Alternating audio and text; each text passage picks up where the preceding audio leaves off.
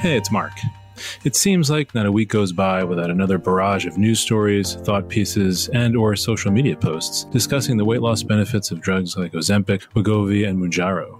These drugs, which in the case of Ozempic and Mounjaro were initially approved for diabetes, have not only muscled their way into many of the conversations across the healthcare industry, they've also all been entrenched themselves into the cultural zeitgeist. When I look around this room, I can't help but wonder, is Ozempic right for me? No doubt the widespread off-label use for weight loss that has proliferated has further fueled that endless discourse around obesity in America, dieting, and the effects of the entire GLP-1 class.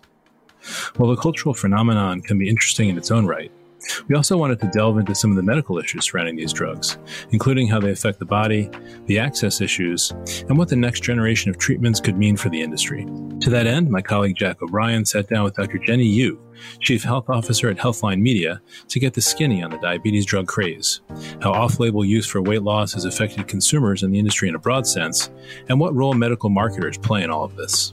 And let's just hear with a health policy update. Hey Mark, today I'm going to talk about a new bill introduced in Congress that seeks to target the potential danger of AI when it comes to biosecurity. Plus, President Biden takes aim at health insurers who are trying to avoid paying for mental health care. And Jack, once again, no shortage of issues on the healthcare social media front. What you got for us this week? This week, we're discussing medical marketing's reaction to Twitter rebranding as X, Bronny James's cardiac arrest, and a potentially dangerous TikTok trend involving face cleanse.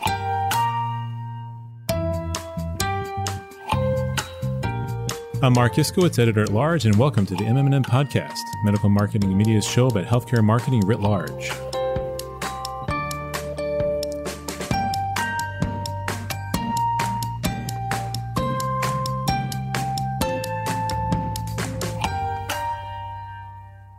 Hello and welcome to the MM+M Podcast. My name is Jack O'Brien. I'm the digital editor at MM+M. Pleased to be joined today by Dr. Jenny Yu, the Chief Health Officer at Healthline Media. Jenny, how are you doing today?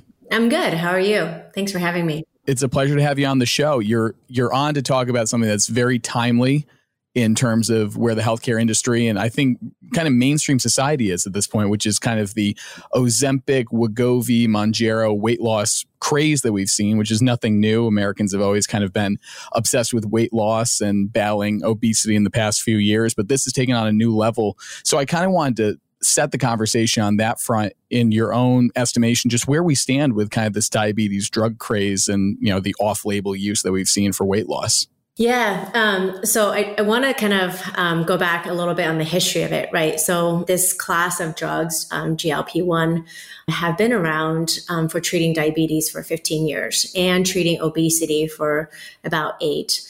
And really, I think coming out of the pandemic, maybe, perhaps with our more kind of quieter life, people were focused on weight loss and certainly caught the sort of cultural buzz last summer. But this drug has been around for a long time and it works really well. It works well in terms of affecting the different sort of parts of the metabolic system to cause weight loss. And so I think that's why it has caught this buzz. And you're right. We want to be able to have something that helps us feel better. And whether it's from a mental behavioral aspect or just from a less disease, prevention of disease aspect. And so that's why I think that's the craze. But what I would say is that we can certainly see the demand, right? And it says something about our society in terms of where people are and how people are really seeking something for obesity.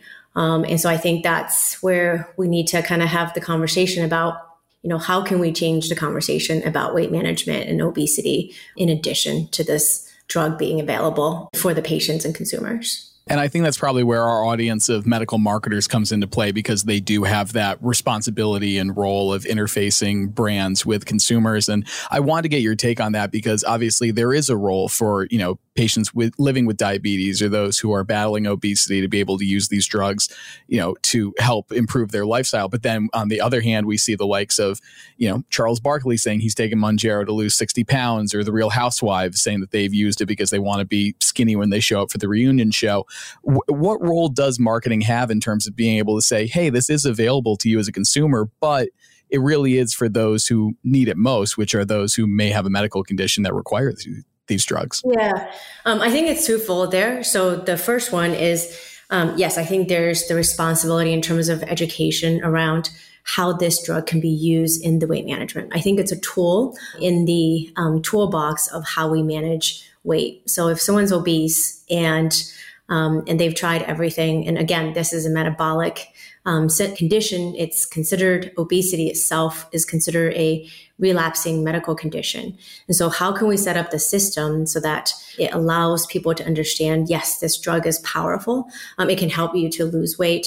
But at the same time, what are the other things that are important in sort of the other tools in managing lifestyle behavior, talking about nutrition, talking about fitness, talking about sleep, so that it really, one approach this whole sort of how we manage obesity in a holistic way, thinking about it as a whole person. Because we know that there are many facets to how we think about eating and controlling appetite. And there's an emotional, behavioral, and mental aspect of it. And so the drug is one aspect, but we need to think about it from a whole person approach. And that's where the kind of marketing comes in, right? In terms of education and campaign around that. And then in terms of just people who want to lose weight, whether it's for, aesthetics reasons or for their own kind of mental, behavioral reasons, whatever the reasons are, I would say no judgment there, right? But again, we need to sort of think about it in terms of this drug being a tool and, in a toolbox, and not sort of talk about it as like the magic wand or the wonder drug. And it's easy for us as a society and culturally to think about that because we all want fast fixes, and it's easier to have these fast fixes and sort of say, okay, I can live my lifestyle and then use this drug, and it's just easy. It's just culturally how we are. However, I think, again, taking the opportunity for whatever the reason is to prevent weight gain and think about lifestyle and our behaviors, we need to take an opportunity to talk about that in a bigger conversation about health outcomes, right? So what does it mean to prevent, gaining weight as we age or whatever sort of stage of life you're in? And is that disease prevention? And then what does it mean when you already have chronic conditions like a cardiovascular issue or diabetes or, musculoskeletal issues because of weight? And so I think we need to sort of reframe the conversations about a structure that allows people to think of this drug as a more comprehensive programming for how we deal with managing weight. I'm so glad you brought up that point because I really do think it kind of points to the nuance of this entire conversation, this whole dynamic that we're seeing at play, where again, to your point, it's not a silver bullet. It's not something that you just take it and then all of these other issues are gone by the wayside. You have to focus on your health and what you're consuming, how you're exercising, all these other external factors in conjunction with potentially taking this drug or this treatment. And I wanted to kind of pivot the conversation because you were talking about the effects that can have on your body. And we've seen a lot of reporting about the side effects, people talking about dehydration, people talking about having diarrhea, Ozempic butt, Ozempic face. There's been even this report this week that the European Medicines Agency is looking into, reports of suicidal ideation that are related to it. What do you make of all of these side effects? Because obviously with any sort of treatment that comes out, we all mock it that it comes out in pharma ads where it's like people dancing around and here's the litany of side effects, but these are real things that come with the drug. Yeah, these are real things that come with the drug. And I think if one understood how the drug worked, it makes sense, some of the side effects that you mentioned. So first acts like a gut hormone, like the glucagon. So when that's around, it allows the pancreas to create more insulin that reduces the glucose or blood sugar level. And also sort of helps to slow your gastric emptying. What that means is it slows sort of how food is processed in your stomach. So it always gives you that kind of fullness a little bit, and it has a feedback mechanism for suppressing appetite. And that fullness that you feel in your stomach at times can make people really nauseous. And that's where the nausea and the vomiting comes in. And because of that changing of the kind of gut motility is what then causes some folks to have the diarrhea. And then, of course, some of the dehydration that comes with it. And for folks who are coming on the drug first, I think there should be conversations around how do you reduce these side effects, right? So you can't take this drug and expect to sort of still eat these huge, large amounts of meals or greasy, fatty foods that are more difficult to digest. So the conversation should be around, okay, these are the ways in which one could adopt into being on this drug, which is smaller meals and staying hydrated. And that's the conversation, a clinician or provider who's prescribing this drug should be able to guide the patient when they first start.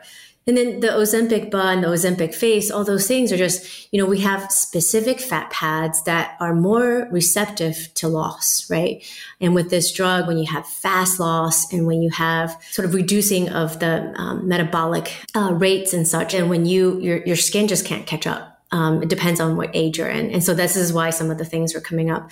And then I did see the reports out of Iceland in terms of, the suicidal ideations. I think, again, with this drug being so popular and everybody wanting it, there needs to be better sort of clinical protocols in terms of who's eligible, again, right? Who's eligible and who qualifies. And so that includes sort of understanding the whole person again, right? In terms of how this can play into a role for them. So whether it's there, I'm sure there's going to be investigation from the EMA into this, but to, incidences and to isolated cases, like I said, this has been around for a while. So whether it's, particular patient cases that this was not the right drug for, don't know the answer. But I do say that having a better protocol for understanding what type of patients qualify this is important, and having the conversation about how this is just one tool in the toolbox of managing weight is also important. And so that's what I would say about sort of those side effects and having the right conversation, again, education for patients and people who are also prescribing it, and sort of the adjacent kind of care teams, right? Like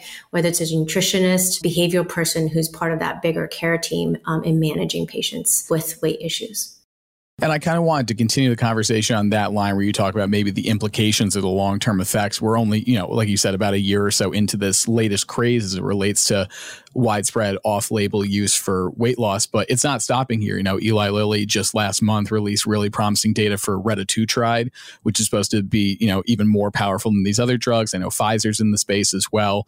It kind of goes back to your point about there needs to be an education push. There needs to be something where it says, hey, you as consumers can use this, but beware that this is how it can affect your body, and you're going to have to change some other aspects of your behavior. Just kind of curious, when you look at the long term, what that's going to mean, maybe for adults. I know there's been studies too of how it's affected children with obesity and being able to change their lifestyle and their bodies going forward. What does the long term look like in your perspective? Yeah, and I think from a public health standpoint, we, whether you're one is in pharma or you're in the clinical side as a provider, or you're on the consumer side or branding side, I think it's our sort of responsibility to make sure that our education and messaging is consistent, and is consistent in a way that allows people to understand the implication of this drug long term. And we don't know sort of the long term effects of it right yet. We know that there's an increased risk of causing thyroid cancer, and that potentially people will have to stay on it forever. Though there are cases where people who are obesity medicine providers who are able to kind of titrate and use the medication sort of in their way that makes sense for their demographics of patients that they're taking care of. So I think the messaging needs to be consistent that, yep, this drug is powerful. It can do wonders. And of course, there are studies now being done that outside of just metabolic and obesity treatment options, that this, as it acts on glucagon receptors, can have neuroprotective effects, right? From a dementia standpoint, and then it can affect sort of fat metabolism just from the liver and how it's transported in terms of lipid and high cholesterol. So those are still studies to be done, and we still don't quite understand all of the sort of potential positive effects. In the same time, we don't know what the long-term negative effects are either.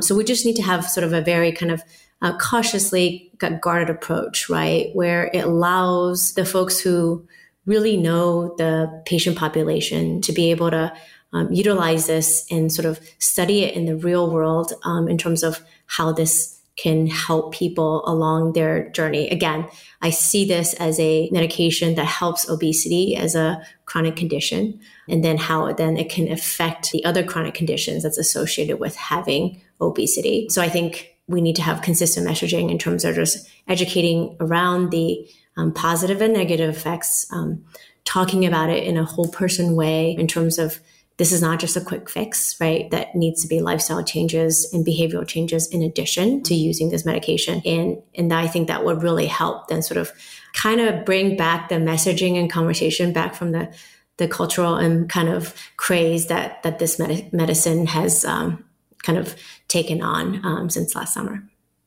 Dr. Yu, I've really appreciated having you on the show and being able to have this kind of nuanced conversation around the issue, given that it's obviously grabbed so many even mainstream headlines. It goes beyond us just in the B2B space. I am curious if there's anything else as it relates to this topic that you think our audience of medical marketers should be privy to or should keep in mind, obviously, as new developments come down the line in the next few months.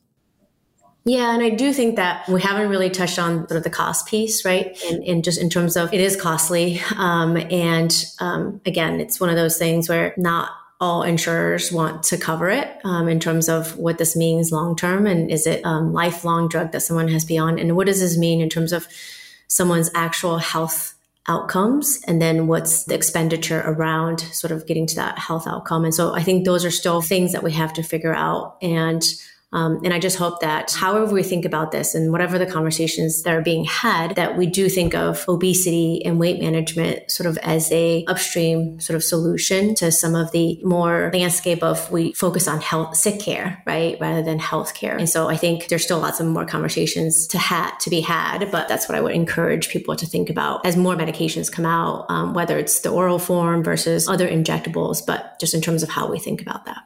Absolutely. You talk about that in terms of it's not being a silver bullet for its own care, but then you talk about the cost, access, inequities that go down the line. There's so many other aspects of this conversation. And I'm sure that, in our reporting, we'll be covering those over the next few months, as I'm sure a lot of people in the mainstream press will as well. So yeah, Dr. Yu, again, really a pleasure to have you on the show here to be able to talk about this. Hopefully we can get you back on when, retatrutide or whatever else comes to the market, we can revisit these conversations. Yes. Thank you for having me.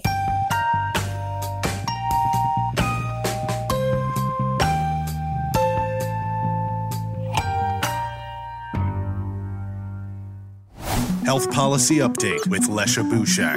As AI continues to capture the imagination of many in the healthcare industry, policymakers are beginning to turn their attention to the potential pitfalls of the technology, this time when it comes to biosecurity. Last week, a group of bipartisan legislators introduced a new bill in Congress, the Artificial Intelligence and Biosecurity Risk Assessment Act. The bill would require HHS to better study and monitor AI advancements and learn how AI can be used maliciously to develop new viruses, pathogens, or chemical weapons. In a statement, Representative Anna Eshoo said, quote, "We must remain vigilant against how AI can threaten our national security and public health, and that AI can, quote, design new lethal biological agents or resurrect history's worst pathogens that could devastate our country." Talk around AI has mostly centered around how the technology can help improve healthcare by helping to generate new treatments and diagnostics. But this likely won't be the last time legislators try to target AI as a potential public health threat. Next up on the policy front, President Biden is hoping to crack down on health insurers who are avoiding paying for mental health care. On Tuesday, the HHS proposed a new rule that would force health insurers to adhere to the 2008 Mental Health Parity and Addiction Equity Act, which requires insurers to provide the same level of coverage for mental health issues as they do for physical conditions. The White House noted that insurers are frequently dodging that law and limiting patients' access to mental health care. The new rule would force them to pay fines if they don't provide that equal coverage for mental health. This is especially relevant given that more than 1 in 5 adults in the U.S. have mental illness, according to the NIH. I'm Lesha Bouchak, a senior reporter at MM+M. Social media, Instagram, TikTok, Twitter, YouTube, social media update. And this is the part of the broadcast when we welcome Jack O'Brien to tell us what's trending on healthcare social media. Hey, Jack. Hey, Mark. We've had a few options over the past couple of weeks in terms of what to talk about. One that missed the cut this week was the 25-year-old nursing student, Carly Russell, who apologized for a hoax kidnapping that sent off a nationwide hunt. But we're going to start today with the story that's top of mind when it comes to social media and healthcare, which is Twitter rebranding to X. The social media site is experienced a fair amount of tumult since Elon Musk bought the company at the end of 2022, and there's more to come as Twitter will rebrand to X. Musk announced on Twitter, or X, whatever you want to call it, on Sunday that the new logo would be going live to replace the iconic bluebird that has been the face of the company since 2010. With it comes Musk's vision to transform the Twitter we know into something new, what he's hoping will be the app for, quote, everything. To that end, Twitter CEO Linda Yaccarino noted in a tweet that X will, quote, go further transforming the global town square. She added that the app seeks to be, quote, the future state of unlimited interactivity, centered in video, audio, messaging, payments, banking, creating a global marketplace for ideas, goods, services, and opportunities. When it comes to initial thoughts on the rebranding effort, though, several healthcare marketers expressed some level of doubt. Quote, I would say I have a healthy amount of skepticism, said Chuck Heeman, president of Integrated Activation at Real Chemistry. Similarly, Pete Levin, SVP of Paid Search and Paid Social at Publicis Health Media, echoed Heeman's concern that a rebrand won't address brand safety issues. If anything, it might be detrimental to the platform as a whole and further shake user and brand trust. Quote, my first response as a creative director is that X works very well if Musk's aim is to kill the platform, said Jody Van Sweringer, SVP and Group Creative Director at Abelson Taylor. And I want to bring Lesha into the conversation since she reported out this story, and it seems that there's kind of a uniform response from the medical marketing community, which is they don't like whatever X is going to be.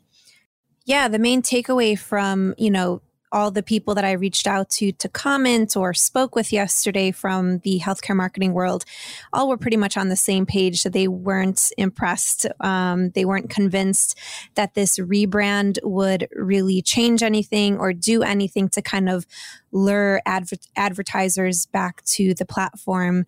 We know that there's been a lot of brand safety concerns ever since Elon Musk took over the platform last year. And I believe Twitter's ad revenue has dropped by more than 50% in that time frame. And, everyone I spoke with was concerned that just this sort of rebrand with the new logo and the new name isn't really going to do much to kind of address those deeper concerns. It's kind of that moving around the deck chairs on the Titanic sort of feeling. Yeah, definitely. Right, and great reporting, Lesha, today on that name change. And like you said, the name change alone doesn't seem like it's going to affect advertising on the platform, or brand, where brand safety has been an issue. If anything, you'd think they'd want to kind of fall back on the well-known brand equity of the name. And also, as you point out, their ad business is facing a really slow recovery after losing a lot in the previously reported exodus. A lot of their advertisers have yet to come back after that debacle, with the Twitter Blue. And so, they're facing a very slow recovery there. And it sounds like from your reporting that the companies that are going to be, advising pharma clients are still skeptical. So that could really impact that recovery, given that how much pharma companies have historically spent on that platform. Yeah, and I'll just bring up another comment from someone I spoke with, Jennifer Vance, Associate Director of Social Media Fingerpaint Group. Basically said there's so many other things that a platform would need to address beyond a rebrand: data privacy, engagement enhancements, content moderation, and ad targeting capabilities, she said, are just a few areas that influence a marketer's decision to activate on a social platform. And platform success lies in demonstrating a commitment to fixing what hasn't been working and making improvements from there. So I thought that provided some insight. And, a few other people said that a rebrand might even hurt I guess Twitter, or X now, because Twitter is such a, trusted name. It's like a long-standing brand that's well known, and changing it could hurt it, could further shake public and advertisers' trust in the platform. I thought it was interesting, Lesha, in the piece, you include the fact that somebody asked, what are we going to call, messages or content? Tweets. Yeah. What we had classically called tweets, and Elon had said we're going to call them X's. And I've seen a lot of other reporting and commentary pieces talking about, companies strive so hard to get, the brand value that Twitter has. We were talking the past couple of weeks, what do you call threads? Like, what do you call the activity on there? And Twitter already comes with likes and retweets. Mm-hmm. And now that's seemingly going out the window. I saw one analyst report saying that they're losing anywhere between $4 and $20 billion in brand value. And it's like, you can't just get that back. For sure. Yeah. And, just to bring kind of a macroeconomic slant to the discussion, other digital platforms, Alphabet, Google, the world's largest digital ad platform, they said their earnings have been down. Snap has talked about tough economic conditions. So everybody, I think, across the board, is facing tough sledding. And so a lot of the problems that Twitter has faced are not solely due to Musk's, sometimes erratic, running of this platform, but it just kind of underscores all of our eyebrow raising, around some of these moves of late. It's at a time, when people want to go to brands that they trust, and these moves are further raising questions about that trust. So, yeah, as if their own moves weren't playing to their detriment. There's all these other sort of macroeconomic headwinds that they have to contend with too. So, what do you do even if you're trying to do it perfectly and you're not succeeding? And then you have somebody who may or may not be shooting themselves in the foot with each of these kind of erratic, to use your word, Mark, decisions. Absolutely. Great. So great reporting on that one from Lesha. The next item you have for us, Jack, when you first mentioned it earlier today, it was, I think we were all taken aback. What do you got for us next? Yeah, this was not originally going to be in our script, but it came up when we were having our weekly editorial meeting that Bronny James, the eldest son of Lakers star LeBron James, suffered a cardiac arrest during practice on Monday and is in stable condition. This is from a James family spokesperson. Quote, "Yesterday while practicing, Bronny James suffered a cardiac arrest. Medical staff was able to treat Bronny and take him to the hospital. He is now in stable condition and no longer in the ICU. We ask for respect and privacy for the James family, and we will update media when there is more information. LeBron and Savannah wish to publicly send their deepest thanks and appreciation to the USC medical and athletic staff for their incredible work and dedication to the safety of their athletes." James, who is 18, is entering his freshman year at USC and is ranked 20th in the 2023 ESPN 100 rankings. Now, obviously, this is a very sad situation, but that did not stop Elon Musk from speculating that it was related to the COVID-19 vaccine. The world's richest man tweeted shortly after the news broke, quote, "We cannot ascribe everything to the vaccine, but by the same token, we cannot ascribe nothing. Myocarditis is a known side effect. The only question is whether it is rare or common. Take that for what you will." This cardiac arrest comes more than 6 months after Buffalo Bills safety Damar Hamlin suffered cardiac arrest during a Monday Night Football game. Training staff from both teams, along with first responders, began administering CPR and used AEDs to restore his heartbeat, which took around 10 minutes to achieve. It's important to note that there are more than 356,000 out-of-hospital cardiac arrests that occur annually in the U.S., and the Sudden Cardiac Arrest Foundation said that nearly 90% of these cases are fatal.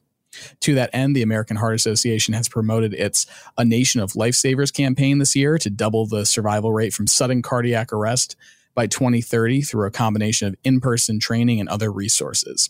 And I can tell you from having attended one of their training events near our offices in downtown Manhattan that they are taking this very seriously, as I think all of us should. Speaking as somebody that comes from a family with pretty renowned cardiac history, it's obviously very upsetting to see this happen to anybody, let alone somebody like Damar Hamlin, who is a couple of years younger than me, or somebody like Bronny James, who is only 18 years old and hasn't even, started his college career. To see something happen like this to somebody so prominent is just disturbing. I don't think there's any other word to put it. Yeah, it's definitely sad. I don't think it's like common to see cardiac arrests from very young people, but apparently it's not it's not an unheard of phenomenon among athletes. I mean, obviously we did see this with Damar Hamlin, and there has been documentation of this happening to young athletes under the age of 35 when they're exercising. And a lot of times it's linked to a genetic condition that was not identified before, or sometimes it happens to a structurally normal heart when there's a blow to the chest. And there's a lot of other factors behind it as to why it happens to young athletes. But it is definitely, it's sad to see this happen to someone so young. And to that point, Lesh, I just want to pull out a study that I saw on Defector, one of my favorite websites. They'd said that a decade-long study of NCAA athletes found that sudden cardiac death was much more common in men's basketball players than in other sports. So I just want to give that some context to what you bring up there, because I think that's important. Mark, what is your take on this whole situation? Just, so surprising, such a promising young athlete, and to be facing this, I was hoping you weren't going to bring up the Elon Musk point, but I guess you had to, because it's definitely grabbing headlines, that he's trying to link this with the COVID vaccine known side effect being myocarditis in young males, but just in and of its own right, it's just I was just taken aback by it, and it just hit home, the fact that somebody's so young to be facing this in the prime of their life. So we wish him the best. And so did Damar Hamlin too. Damar Hamlin had put out a tweet shortly after the news broke, basically saying that he's there supporting Bronny, and had highlight the fact that LeBron James had sent his well wishes when everything was going on with DeMar back in January. So obviously good to see that sort of camaraderie between athletes and what is, a very unfortunate situation all around. Absolutely. And I think of my own, sons, who are around that age, one of them, and, the other one close behind. And, when you have kids that are into sports, these things can rattle you. And so, it's just a reminder that we're all human, and as Alessia pointed out, there's a lot of factors that could be at play here. So that's important to keep in mind as well. Let's not rush to blame it on anything, but wait for the facts to play themselves out. Absolutely. So in our last segment, recently a seemingly harmless TikTok trend has emerged. People have used coconut oil and micellar water to cleanse makeup off their face or help remove fake eyelashes. However, one TikToker's rush to the doctor to remove a sty that had built up as a result of the oil has marked the trend as potentially risky.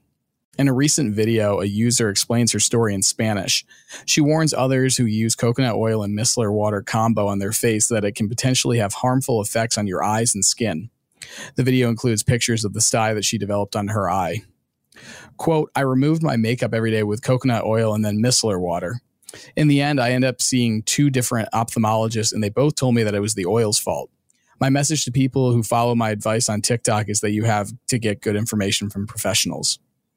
A sty is a red and swollen lump on the eyelid caused by a bacterial infection in one of the oil glands near the eyelashes that typically fills with pus. While most styes can resolve on their own, more severe cases may require going to the doctor to get antibiotics or undergo a short surgery to remove it. According to the Mayo Clinic, risk factors for styes include rubbing your eyes with dirty hands, leaving on eye makeup overnight, or using expired cosmetics. The trend in question has been around since 2021, but continues to make the rounds on the platform. Some users were even touting the combination of coconut oil and micellar water as a lash serum to remove fake eyelashes and clean off mascara. One video shows a TikToker mixing coconut oil and micellar water into an empty mascara bottle, then placing the serum onto her eyelashes. While micellar water on its own is generally regarded as safe and an effective way to cleanse your face, coconut oil is a little bit sketchier. According to the Cleveland Clinic, coconut oil may work great to help soothe dry skin on your body or even treat mild wounds. However, putting it directly on your face is another story entirely. Doctors generally don't recommend putting coconut oil on your face because it may clog your pores and may even exacerbate acne. Coconut oil may also lead to milia, or clogged pores, that lead to yellow bumps on your skin. And before we get into the broader discussion about this trend, I also want to note that there is another trend that has popped up as we were putting this podcast together of drinking borax, and medical authorities working feverishly to debunk that claim. So, Lesha, again, you wrote this story. I want to throw it over to you because you live in the land of just having to go down these TikTok rabbit holes, and you are such a trooper for it. Yeah, there's no shortage of, trends. Skincare trends in particular are really popular on TikTok. And I've seen coconut oil being used before for, dry skin and things like that.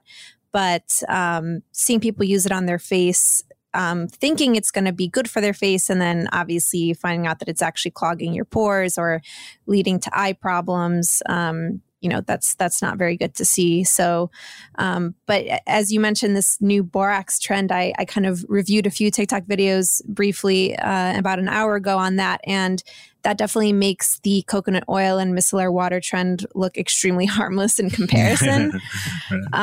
So, people are apparently putting borax, which is a household cleaner, into smoothies every day. They're bathing in it, claiming that it helps relieve chronic pain issues, inflammation, and other health problems. We'll probably be covering that more in depth this week, so stay tuned for more. But in the meantime, do not ingest borax. Yeah, I get the idea that it could soothe your pain. It's going to soothe everything else that comes with human existence if you consume borax at that level. Mark, I don't know if you want to take the micellar water, coconut oil, or the pick, borax, right? Or choose your poison here. Home remedies have been proliferating, for centuries. Before we had borax, even I can confirm that in some of the ancient texts that I've studied. I can talk to anybody offline about that. But outside of that, the Cleveland Clinic recommends micellar water, as an exfoliant, I think. So, people aren't necessarily out of a line for considering using that as a makeup removal agent, I suppose, in the right way. So just to jump in there, of the three, but it as the Cleveland Clinic points out on their site, it can be a good solution to add to your skin routine for those with oily skin. And it's kind of got some kind of detergent, quality, but it might not be as hydrating as you think. So, again, another example of, these TikTok trends taking off and the power of influencers. But people need to, Lesha, as you said, sort of look into these things for themselves, and not just follow along blindly with what their favorite influencers are doing. I think that's sort of should be the advice across the board. Look into these things first before just kind of signing on. Yeah, I thought that the drinking Tide Pod trend would have taught everyone that. But seeing the borax thing pop up in the recent weeks, I guess people haven't, learned that they need to do research on these things before trying them. This is truly the two sweet spots that you cover too, where it's like, to Mark's point, like it may be a trend that's like, oh yeah, it can do some sort of harm, but there is some sort of logic behind micellar water or coconut oil. Like it's just a little off. And then there's something that's borax, like drinking or bathing in it. And you're like, okay, so that's just deranged. Yeah. And there's kind of the two that go into it. It's either like, oh yeah, that's not so bad, but like it could be better. And the other one, it's like, why would you ever do this to your body? Absolutely. And if you do a simple search on borax, you'll see the main ingredient, boric acid, is commonly found in laundry detergent, sold as a cleaning product, and also used for pest control. Just use it, leave it at that. So I don't think you want to be ingesting anything that's used for pest control, because those things usually have a mortality component attached to them. Leave those for the best, please. That's it for this week. The MM+M Podcast is produced by Bill Fitzpatrick, Gordon Failer, Lesha Bushak, and Jack O'Brien. Our theme music is by Sizzy M. Sohn. Rate, review, and follow every episode wherever you listen to podcasts. New episodes out every week. And be sure to check out our website, mmm-online.com, for the top news stories in pharma marketing.